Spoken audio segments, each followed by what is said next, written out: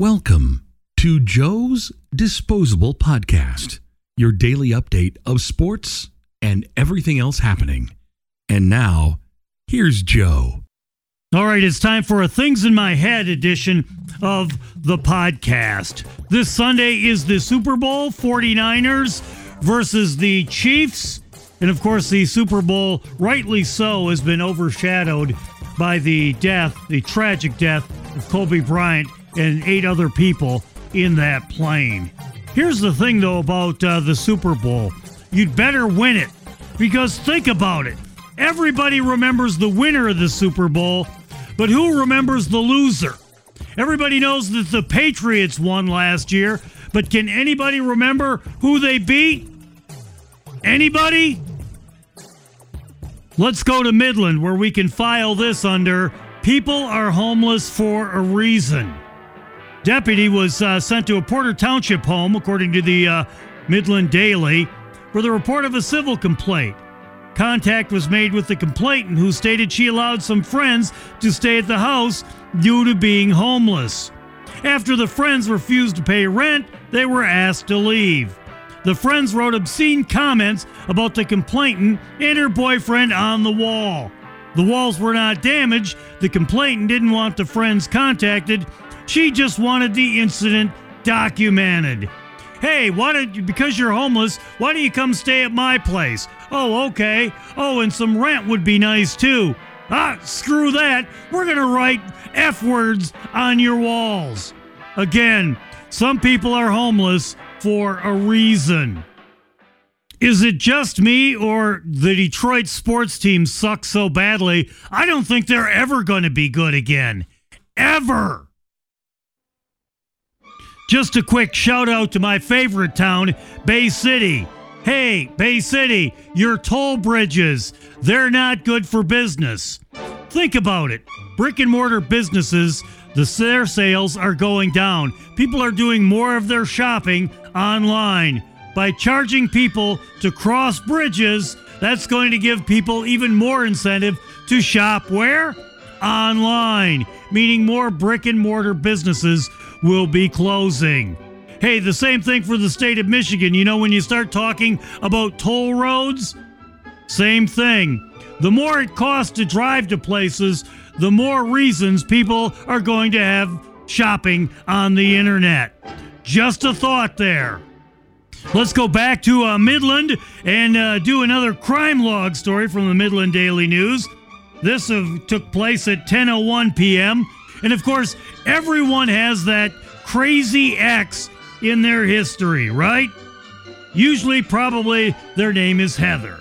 Well, anyway, a deputy was dispatched to a Homer Township residence in reference to an anonymous report that a 36-year-old woman had cut her wrist intentionally.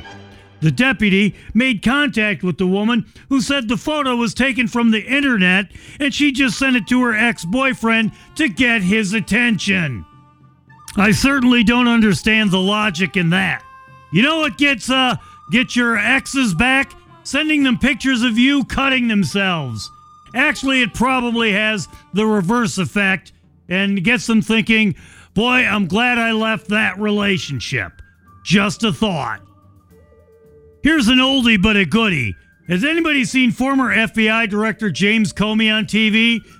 Is it just me, or does he totally remind you of Andy Bernard from The Office?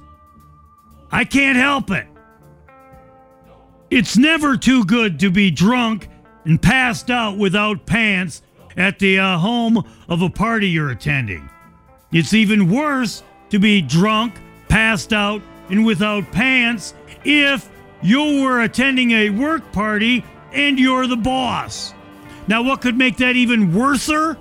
Well, you're drunk, you passed out without pants at an employee party, and you're the boss. Oh yeah, and you're also the mayor of the city. That's right, a New Jersey mayor admitted Wednesday that he drank so much during a party at a township employee's house that he took off his pants and passed out in her bed. That guy may be a mayor now, but you know what? He's got a great career in the Senate, right? The only good thing about having a boss that passed out without pants, drunk at an employee's house is that boss can never fire you for anything short of like murder or robbery, right? Yeah, we're going to have to let you go. Your conduct around the office has been kind of bad. Oh, yeah, like you mean the time where you got drunk, passed out without pants at an employee's house? All right, I guess I'll be keeping my job. Here's another thing I think after watching Michigan State Northwestern. After watching Michigan State coach Tom Izzo yell so much, I don't know if it would be cool or not cool to work for him. He says a lot of nice things about people, but he also yells a lot.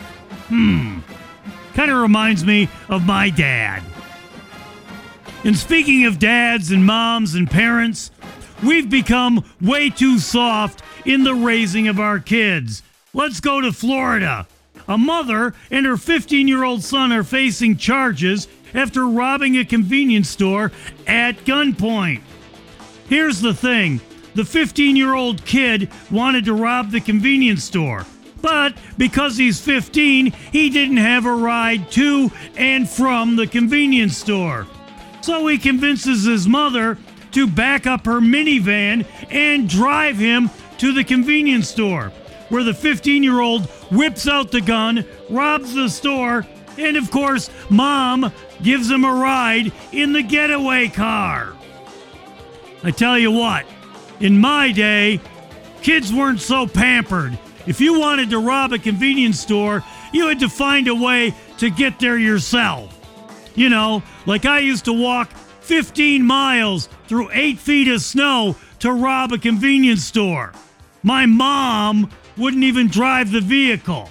After I robbed a convenience store at gunpoint, I used to have to walk or even run away from the store myself.